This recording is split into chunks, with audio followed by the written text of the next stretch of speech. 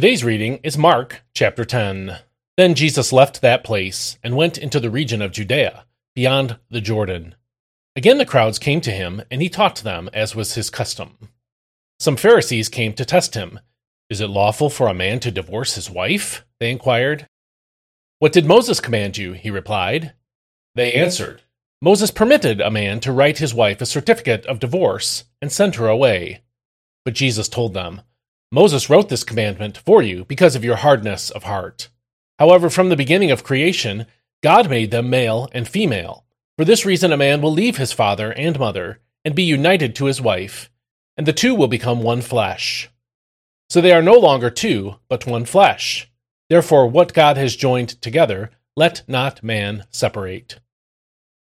When they were back inside the house, the disciples asked Jesus about this matter. So he said to them, "Whoever divorces his wife and marries another woman commits adultery against her. And if a woman divorces her husband and marries another man, she commits adultery." Now people were bringing little children to Jesus for him to place his hands on them, and the disciples rebuked those who brought them. But when Jesus saw this, he was indignant and told them, "Let the little children come to me, and do not hinder them, for the kingdom of God belongs to such as these. Truly I tell you, anyone who does not receive the kingdom of God like a little child will never enter it." And he took the children in his arms, placed his hands on them, and blessed them. As Jesus started on his way, a man ran up and knelt before him. "Good teacher," he asked, "what must I do to inherit eternal life?" "Why do you call me good?" Jesus replied. "No one is good except God alone. You know the commandments. Do not murder, do not commit adultery, do not steal, do not bear false witness, do not cheat others, honor your father and mother." "Teacher," he replied, "all these I have kept from my youth." Jesus looked at him, loved him, and said to him, "There is one thing you lack. Go, sell everything you own, and give to the poor, and you will have treasure in heaven. Then come, follow me." But the man was saddened by these words and went away in sorrow, because he had great wealth. Then Jesus looked around and said to his disciples, "How hard it is for the rich to enter the kingdom of God." And the disciples were amazed at his words. But Jesus said to them again, "Children, how hard it is to enter the kingdom of God!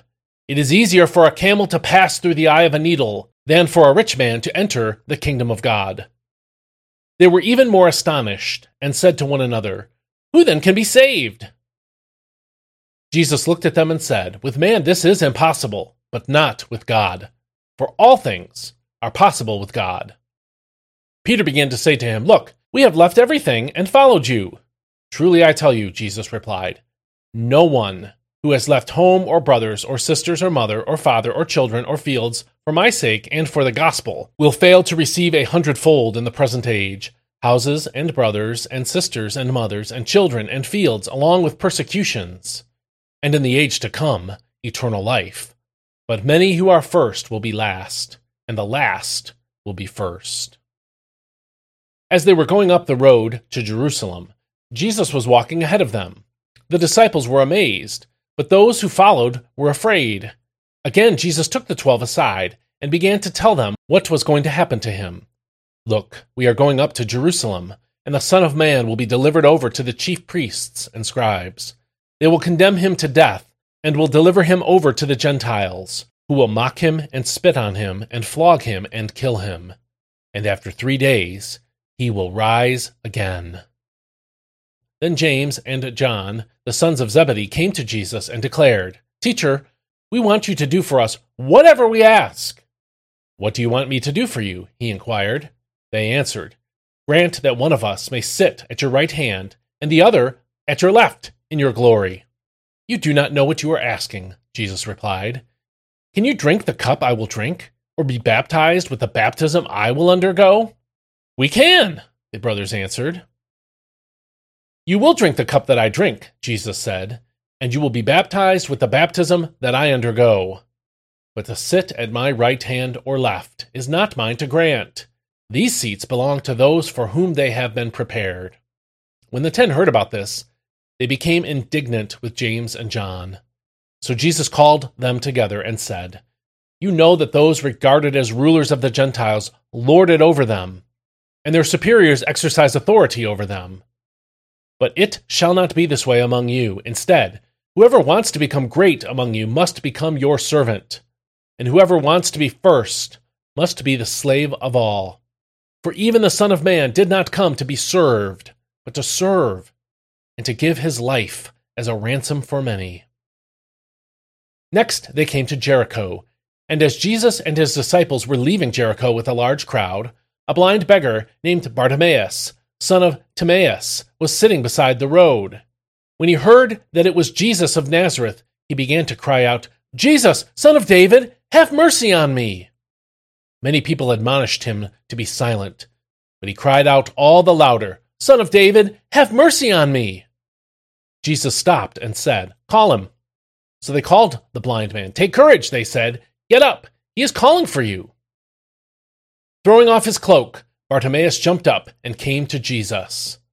"What do you want me to do for you?" Jesus asked. "Rabboni," said the blind man, "let me see again." "Go," said Jesus, "your faith has healed you." And immediately he received his sight and followed Jesus along the road. This is God's word. Two people join together in the covenant of marriage with great hope for what their lives together will be like, great intentions about how they will interact with each other, and an expectation that their marriage will last for the duration of their lives.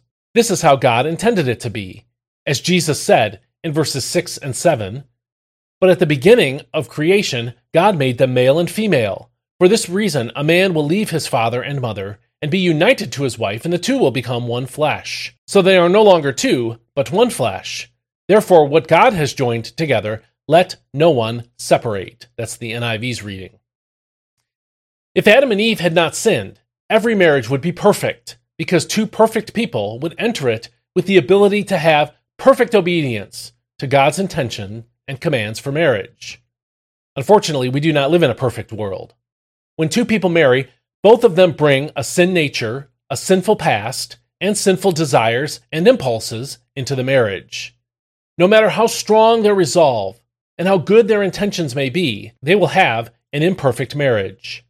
If problems accumulate and are unresolved, one or both of them may start thinking about what it would be like to be married to someone else, or at least to leave the marriage that they have. In Moses' time, men held all the power. They decided whom their daughters would marry, and a man who had the means could accumulate several wives, or several hundred wives in the case of Solomon. One reason for polygamy was that war and farm accidents meant that, at times, there were not enough men available to marry all the women who existed.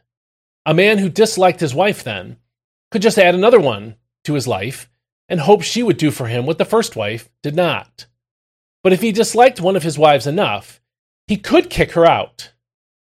Because he inherited his property from his father, he had absolute ownership, and his wife had no legal ownership at all. If he told her to leave, she was trespassing if she didn't do so immediately. If a man sent his wife away, she didn't have many options. She could return to her father's house, but dad might not be able, due to age or poverty or death, to care for her. If another man liked her and wanted to marry her, he could be in a tough position. What if her husband cooled off and wanted her to come home? Without divorce, legal proof that a woman's marriage had ended, a woman rejected by her husband and sent away would have very few options. This is where divorce comes from. Moses, in the words of verse 4, permitted a man to write a certificate of divorce and send her away. That's the NIV's reading again. The certificate of divorce clarified a woman's status to the world. It told a potential second husband that a woman was free to remarry because her original husband had repudiated her and legally dissolved their relationship. Jesus said, "It was because your hearts were hard that Moses wrote you this law," in verse 5, again in the NIV. The hardness of heart referred to the tendency of men to marry a woman, then kick her out without actually divorcing her, so that he would have the option of bringing her back into his life and into his home again. Separating from a woman without divorcing her would be an abuse of his power. So to protect a woman from being starved and homeless due to a husband who wouldn't decide whether to live with her or break it off legally with her, Moses required any man who kicked his wife out to make it all official and legal-like. Divorce came into existence then to protect a woman from being legally bound to a man who wouldn't keep the commitment he made to his wife. If a woman is legally married but moves in with another man, we call that adultery. If she has been divorced, however, there is no adultery, legally speaking, because the divorce legally dissolved the marriage agreement. All of this makes sense to us, and it made sense to Jesus and his audience. If you sign a contract with Comcast, but then decide that they are not keeping up with their half of the bargain, you can dissolve the contract. There may be penalties to pay, as there are in divorce actually, but nobody will judge you for using legal means to end a bad contract. Jesus, however, taught that marriage is more than a legal contract. His teaching reflected the intentions of God as stated in Genesis 2:24 and quoted by Jesus in verses 7 through 8 of our passage, Mark 10. Those verses say this: "For this reason a man will leave his father and mother and be united to his wife, and the two will become one flesh. So they are no longer two, but one flesh." That's the NIV's reading. We know from 1 Corinthians 6:16 that one flesh refers to sexual intercourse. God created sex not only so that a couple could make children together, but also so that they would be bound together at a physical level, not just a legal level. Divorce dissolves the legal aspect of marriage, but it is impossible to dissolve the psychological bond that physical intimacy creates. Sex permanently bonds you to your partner in a way that is impossible to completely break. This is why remarriage is, according to Jesus, an act of adultery, because God created and intended marriage to be one man and one woman for one lifetime. The disciples were concerned by how strict Jesus was about divorce, so they asked him to clarify his remarks in verse 10 of our chapter. Jesus explained that someone who divorces his wife to marry another person has committed adultery. Legally, men can get divorced, but morally and spiritually, they cannot. Notice that Mark here did not include the exception clause that Matthew included in Matthew 5:32 and 19 verse 9. The exception clause in those two verses of Matthew allows someone to divorce and remarry for sexual immorality. In that case, Jesus said, the divorcing spouse has not committed adultery because the sin of adultery was already committed by the spouse who was sexually immoral. Sexual immorality is a breach not only of the legal covenant of marriage, but of the one-flesh relationship which God had created. You are supposed to be one flesh with only one person, so adultery separates what God has joined together. Mark did not include the exception clause here in this verse that Matthew included in his gospel, because most divorces are not due to adultery.